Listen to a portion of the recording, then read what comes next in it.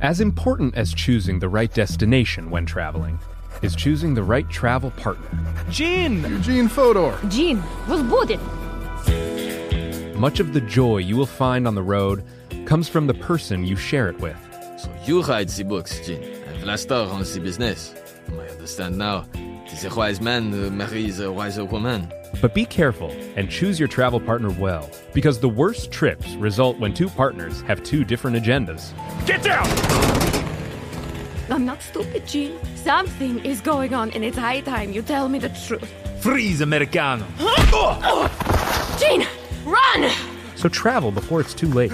Your money will return, your time won't, and we're all too quickly approaching that final destination.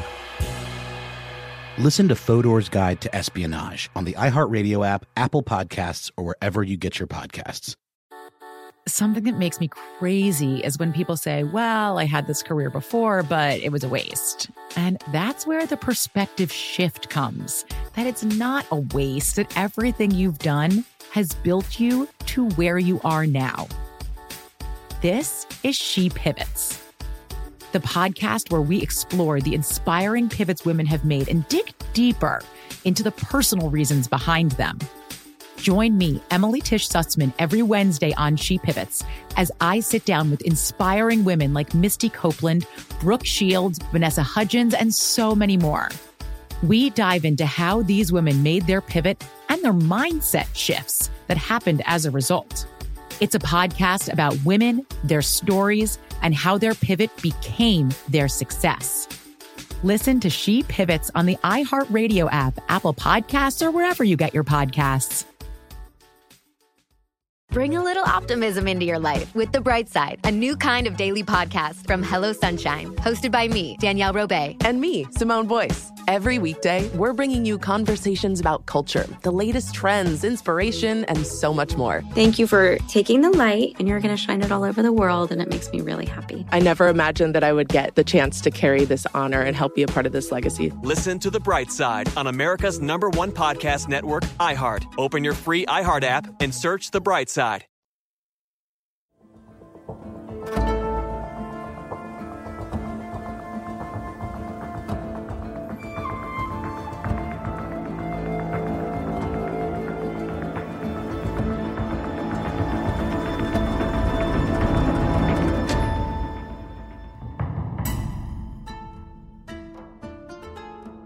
Hello, this is Let's Talk About Myths, baby.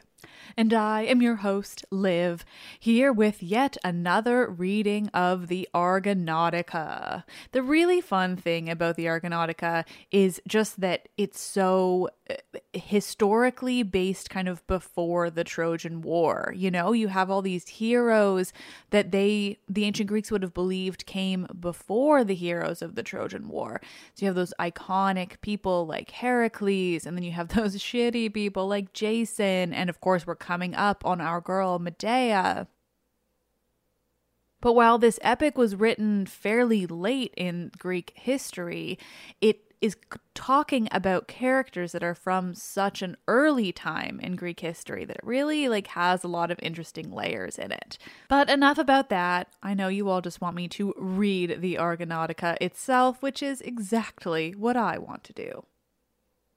A quick refresher, because we are jumping right back into part 2 of the second book. We have just been listening in as the prophet that Jason and the Argonauts stopped by to help tells them everything he knows about what's coming up on their journey to Colchis for the Golden Fleece. He has just finished speaking, and our next episode begins with Jason's response.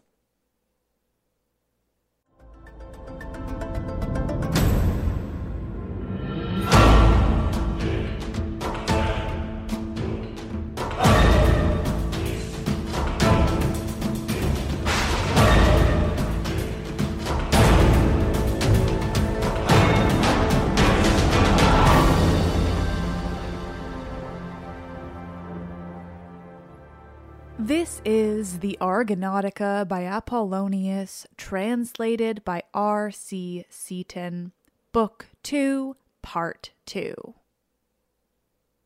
O aged sire, now hast thou come to the end of the toils of our sea journeying, and hast told us the token, trusting to which we shall make our way to Pontus through the hateful rocks. But whether when we have escaped them we shall have a return back again to Hellas, this too we would gladly learn from you. What shall I do? How shall I go over again such a long path through the sea, unskilled as I am, with unskilled comrades? And Colchian Aia lies at the edge of Pontus and of the world. Thus he spoke, and him the aged sire addressed in reply. O son, when once thou hast escaped through the deadly rocks, fear not, for a deity will be the guide from Aia by another track, and to Aia there will be guides enough.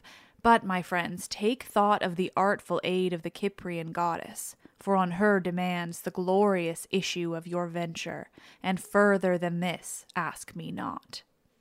Thus spoke Agenor's son, and close at hand the twin sons of Thracian Boreas came darting from the sky and set their swift feet upon the threshold, and the heroes rose up from their seats when they saw them present.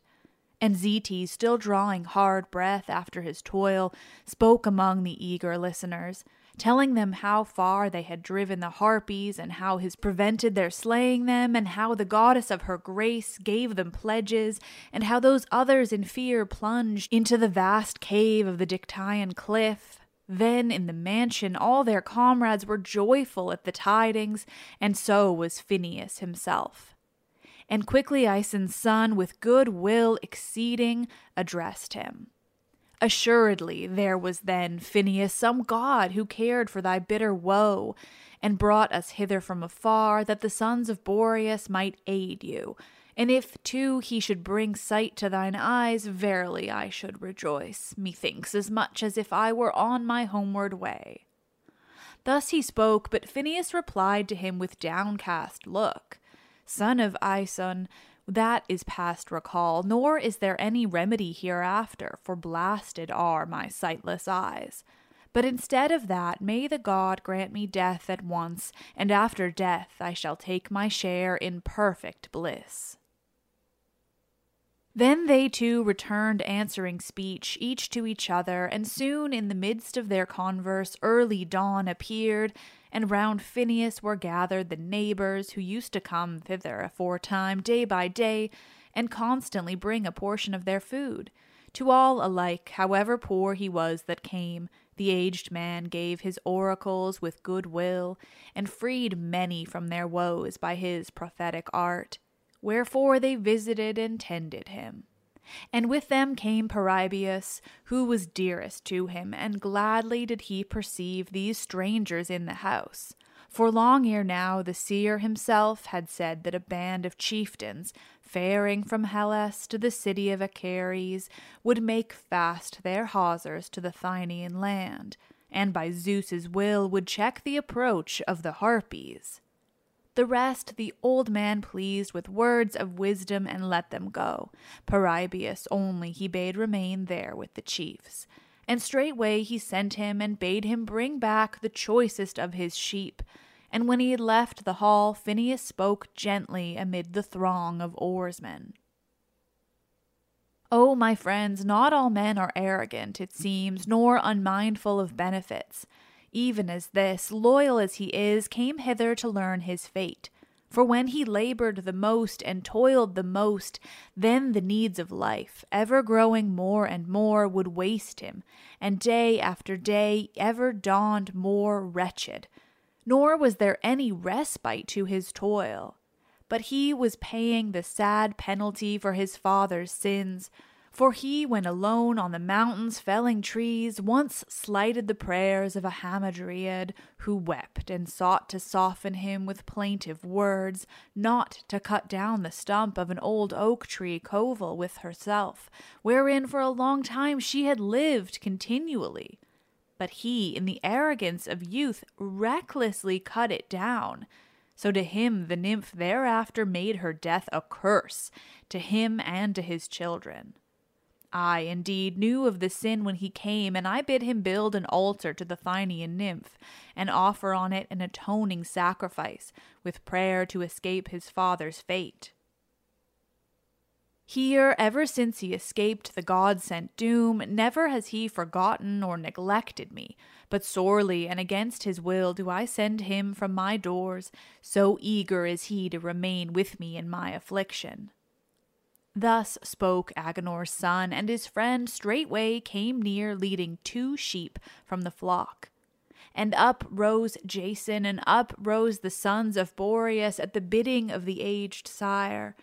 And quickly they called upon Apollo, lord of prophecy, and offered sacrifice upon the hearth as the day was just sinking. And the younger comrades made ready a feast to their heart's desire. Thereupon, having well feasted, they turned themselves to rest, some near the ship's hawsers, others in groups throughout the mansion.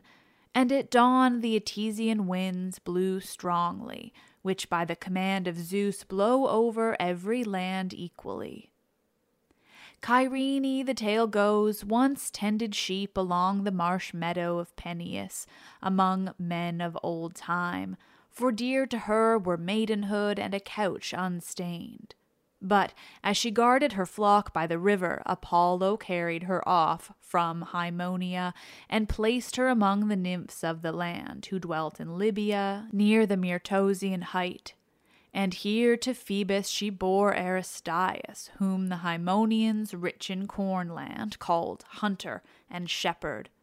Her of his love the god made a nymph there, of long life and a huntress, and his son he brought while still an infant to be nurtured in the cave of Chiron. And to him when he grew to manhood the Muses gave a bride, and taught him the arts of healing and of prophecy, and they made him the keeper of their sheep, of all that grazed on the Athamantian plain of Phthia, and round steep Othrys, and the sacred stream of the river Apidanus. But when from heaven Sirius scorched the Minoan isles, and for long there was no respite for the inhabitants, then by the injunction of the far darter they summoned Aristaeus to ward off the pestilence.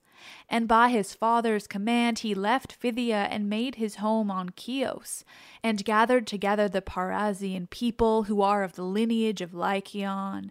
And he built a great altar to Zeus Ichmaeus, and duly offered sacrifices upon the mountain to that star Sirius, and to Zeus the son of Cronos himself. And on this account it is that Etesian winds from Zeus cool the land for 40 days, and in Chios even now the priests offer sacrifices before the rising of the dog star. So the tale is told, but the chieftain stayed there by constraint, and every day the Thynians, doing pleasure to Phineus, sent them gifts beyond measure. And afterwards they raised an altar to the blessed 12 on the sea beach opposite, and laid offerings thereon, and then entered their swift ship to row. Nor did they forget to bear with them a trembling dove. But Euphemus seized her and brought her all quivering with fear, and they loosed the twin hawsers from the land. Nor did they start unmarked by Athena, but straightway swiftly she set her keel on a light cloud, which would waft her on, mighty though she was, and she swept onto the sea with friendly thoughts to the oarsmen. And as when one roveth far from his native land, as we men often wander with enduring heart, nor is any land too distant, but always are clear to his view, and he sees in his mind his own home. And at once the way over sea and land seems slain, and swiftly thinking, now this way, now that, he strains with eager eyes. So swiftly the daughter of Zeus darted down and set her foot on the cheerless shore of Thynia. Now when they reached the narrow strait of the winding passage, hemmed in on both sides by rugged cliffs, while an eddying current from below was washing against the ship as she moved on, Now when they reached the narrow strait of the winding passage, hemmed in on both sides by rugged cliffs, while an eddying current from below was washing against the ship as she moved on, they went forward sorely in dread, and now the thud of the crashing rocks ceaselessly struck their ears, and the sea-washed shores resounded, and then Euphemus grasped the dove in his hand and started to mount the prow, and they, at the bidding of Tiphys, son of Hagnias, rowed with good will to drive Argo between the rocks, trusting to their strength. And as they rounded a bend, they saw the rocks opening for the last time of all. Their spirit melted within them, and Euphemus sent forth the dove to dart forward in flight, and they all together raised their heads to look. But she flew between them, and the rocks again rushed together and crashed as they met face to face, and the foam leapt up in a mass like a cloud. Awful was the thunder of the sea, and all round them the mighty welkin roared.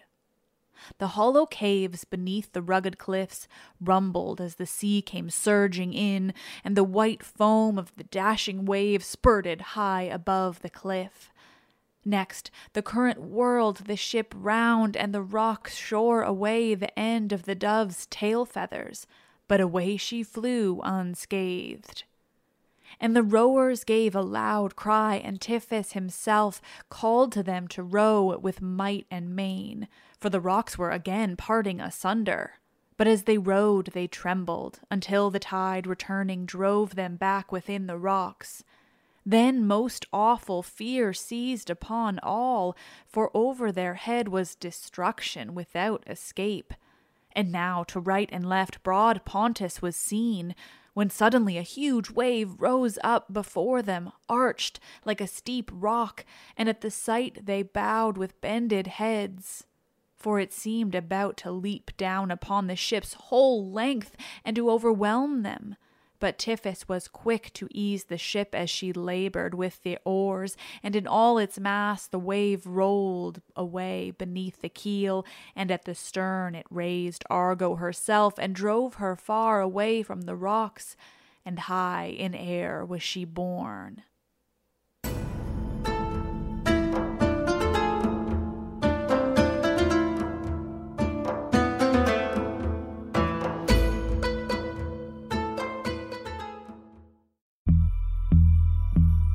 As important as choosing the right destination when traveling is choosing the right travel partner.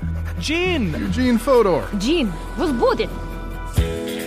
Much of the joy you will find on the road comes from the person you share it with. So you write the books, Jean, and Vlastar runs the business. I understand now. The wise man marries a wiser woman. But be careful and choose your travel partner well, because the worst trips result when two partners have two different agendas. Get down! I'm not stupid, Jean. Something is going on, and it's high time you tell me the truth. Freeze, Americano. Jean, run!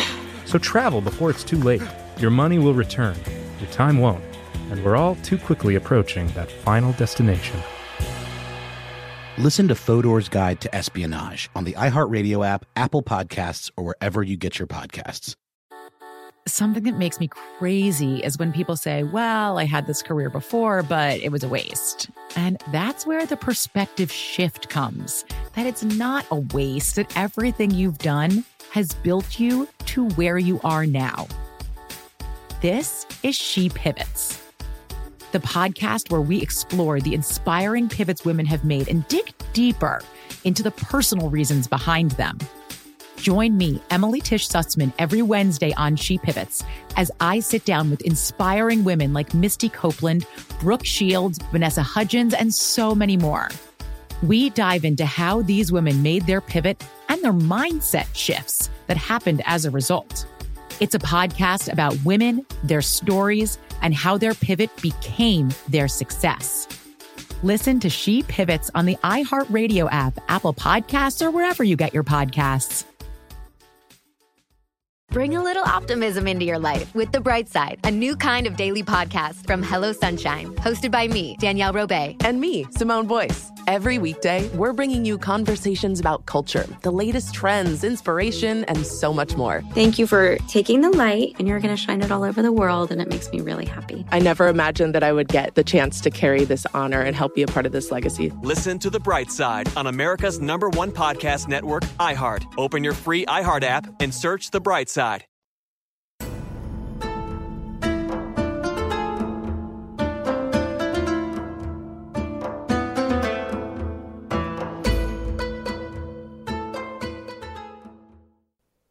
But Euphemus strode among all his comrades and cried to them to bend their oars with all their might, and they with a shout smote the water, and as far as the ship yielded to the rowers, twice as far did she leap back, and the oar were bent like curved bows as the heroes used their strength. Then a vaunted billow rushed upon them, and the ship like a cylinder ran on the furious wave, plunging through the hollow sea.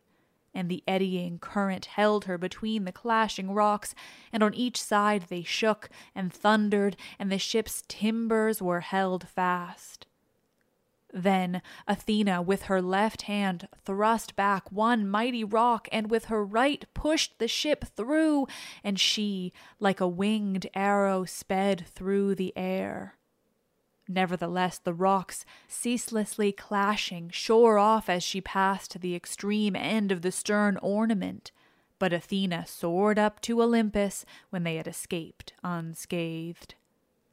And the rocks in one spot at that moment were rooted fast forever to each other, which thing had been destined by the blessed gods when a man in his ship should have passed between them alive.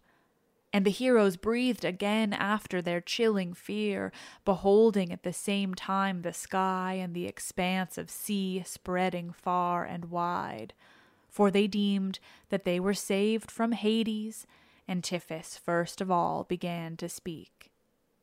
It is my hope that we have safely escaped this peril, we and the ship, and none other is the cause so much as Athena, who breathed into Argo divine strength when Argus knitted her together with bolts, and she may not be caught.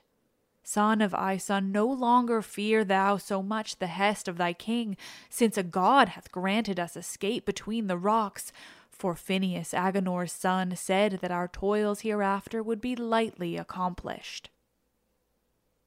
He spoke, and at once he sped the ship onward through the mist of the sea past the Bithynian coast. But Jason with gentle words addressed him in reply. Tiphys, why dost thou comfort thus my grieving heart? I have erred and am distraught in wretched and helpless ruin.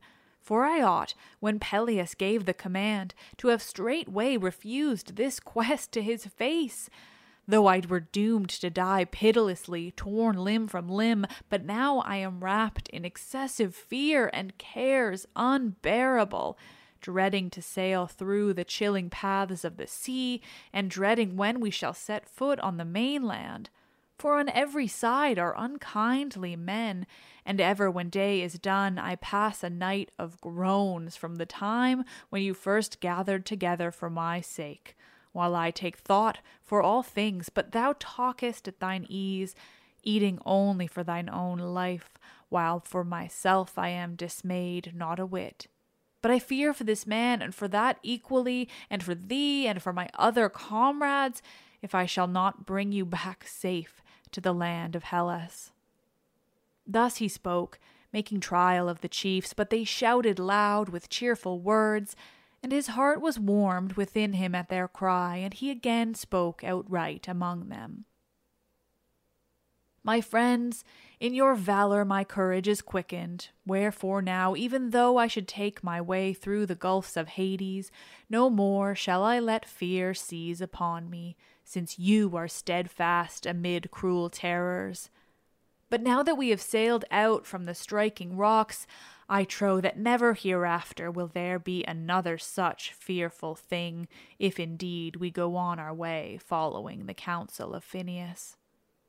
Thus he spoke, And straightway they ceased from such words, and gave unwearying labor to the oar, and quickly they passed by the swiftly flowing river Rebus, and the peak of Colone, and soon hereafter the black headland, and near it the mouth of the river Phyllis, where aforetime Dipsaeus received in his home the son of Athamas, when with his ram he was flying from the city of Orchomenus, and Dipsacus was the son of a meadow nymph. Nor was insolence his delight, but contented by his father's stream he dwelt with his mother, pasturing his flocks by the shore. And quickly they sighted and sailed past his shrine, and the broad banks of the river, and the plain, and deep-flowing Calpe, and all the windless nights and the day they bent to their tireless oars. And even as ploughing oxen toil as they cleave the moist earth, and sweat streams in abundance from flank and neck, and from beneath the yoke their eyes roll askance, while the breath over rushes from their mouths in hot gasps, and all day long they toil, planting their hoofs deep in the ground, like them the heroes kept dragging their oars through the sea. Now, when divine light has not yet come, nor is it utter darkness, but a faint glimmer has spread over the night, the time when men wake and call it twilight. At that hour they ran into the harbor of the desert island Thynias, and, spent by weary toil, mounted the shore. And to them the son of Leto, as he passed from Lycia far away to the countless folk of the Hyperboreans, appeared. And about his cheek on both sides his golden locks flowed in clusters as he moved. In his left hand he held a silver bow, and on his back was slung a quiver hanging from his shoulders, and beneath his feet all the island quaked, and the waves surged high on the beach. Helpless amazement seized them as they looked, and no one dared to gaze face to face into the eyes of the god. And they stood with heads bowed to the ground, but he far off passed on to the sea through the air, and at length Orpheus spoke as follows, addressing the chiefs. Come, let us call this island the sacred isle of Apollo of the dawn, since he has appeared to all, passing by at dawn. And we will offer such sacrifices as we can, building an altar on the shore, and if hereafter he shall grant us a safe return to the Haemonian land, then will we lay on his altar the thighs of horned goats. And now I bid you propitiate him with the steam of sacrifice and libations. Be gracious, O king, be gracious in thy appearing. Thus he spoke, and they straightway built up an altar with shingle, and over the island they wandered, seeking if haply they could get a glimpse of a fawn or a wild goat, that often seek their pasture in the deep wood. And for them Leto's son provided a quarry, and with pious rites they wrapped in fat the thigh bones of them all, and burnt them on the sacred altar, celebrating Apollo, Lord of Dawn. And round the burning sacrifice they set up a broad dancing ring, singing, All hail, fair god of healing, Phoebus, all hail. And with them Iagoras, goodly son, began a clear lay on his Bistonian lyre, how once beneath the rocky ridge of Parnassus he slew with his bow the monster Delphine, he, still young and beardless, still rejoicing in his long tresses. Mayst thou be gracious ever, O king, be thy locks unshorn, ever unravaged, for so it is right. And none but Leto, daughter of Chios, strokes them with her dear hands. And often the Corycian nymphs, daughters of Pleistus, took up the cheering strain, crying, Healer. Hence arose this lovely restrain of the hymn to Phoebus. Now when they had celebrated him with dance and song, they took an oath with holy libations, that they would ever help each other with concord of heart, touching the sacrifice as they swore. And even now there stands there a temple to gracious concord, which the heroes themselves reared, paying honor at that time to the glorious goddess. Now when the third morning came, with a fresh west wind they left the lofty island. Next, on the opposite side, they saw and passed the mouth of the river Sangarius, and the fertile land of the Morandini, and the stream of Lycus, and the Anthemesian lake, and beneath the breeze the ropes and the tackling quivered as they sped onward. During the night the wind ceased, and at dawn they gladly reached the haven of their Carusian headland. It rises aloft with steep cliffs, looking towards the Bithynian sea, and beneath it smooth rocks, ever washed by the sea, stand rooted firm. And round them the wave rolls and thunders loud, but above wide-spreading plane trees grow on the topmost point, and from it towards the land a hollow glen slopes gradually away, where there is a cave of Hades overarched by wood and rocks. From here an icy breath unceasingly issues from the chill recess, ever forms a glistening rime which melts again beneath the midday sun. And never does silence hold that grim headland, but there is a continual murmur from the sounding sea and the leaves that quiver in the winds from the cave. And here is the outfall of the river Acheron, which bursts its way through the headland and falls into the eastern sea, and a hollow ravine brings it down from above. In after times, the Nicaean Megarians named it Suonotes, when they were about to settle in the land of the Mariandini. For indeed the river saved them with their ships when they were caught in a violent tempest. By this way the heroes took the ship through the Acherusian headland, and came to land over against it as the wind had just ceased.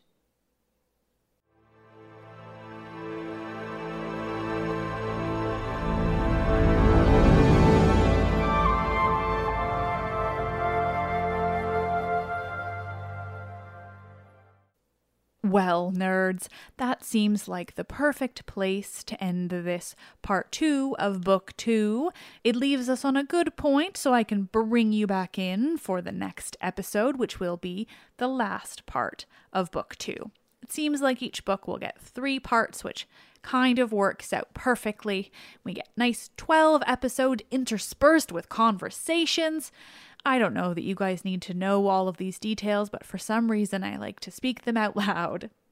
Anyway, stay tuned. Conversations abound. More episodes on the Argonautica. I don't have my schedule in front of me, so I don't know what's coming next or what came before or even where I am. Thank you all so much for listening. These readings are very fun and they just really help me keep myself in check and keep myself from being too overworked, getting these double episodes out every week. So I appreciate you for appreciating them. You are all so wonderful. Maybe this is the time for a rating and a review? Do I ask that too often? Who's to say? Because it's working, so I'm just going to keep doing it. You're all the best. I am Liv, and I love this shit.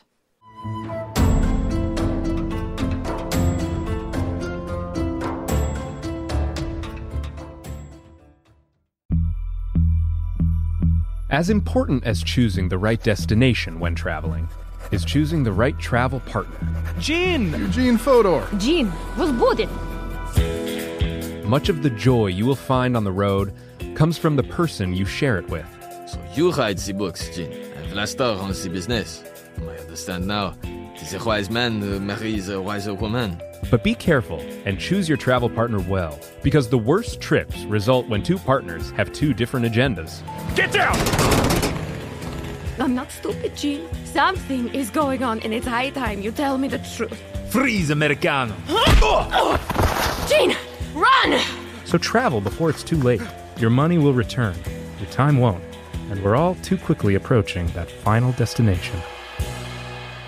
Listen to Fodor's Guide to Espionage on the iHeartRadio app, Apple Podcasts, or wherever you get your podcasts. Something that makes me crazy is when people say, well, I had this career before, but it was a waste. And that's where the perspective shift comes, that it's not a waste, that everything you've done has built you to where you are now. This is She Pivots, the podcast where we explore the inspiring pivots women have made and dig deeper into the personal reasons behind them. Join me, Emily Tish Sussman, every Wednesday on She Pivots as I sit down with inspiring women like Misty Copeland, Brooke Shields, Vanessa Hudgens, and so many more. We dive into how these women made their pivot and their mindset shifts that happened as a result. It's a podcast about women, their stories, and how their pivot became their success. Listen to She Pivots on the iHeartRadio app, Apple Podcasts, or wherever you get your podcasts.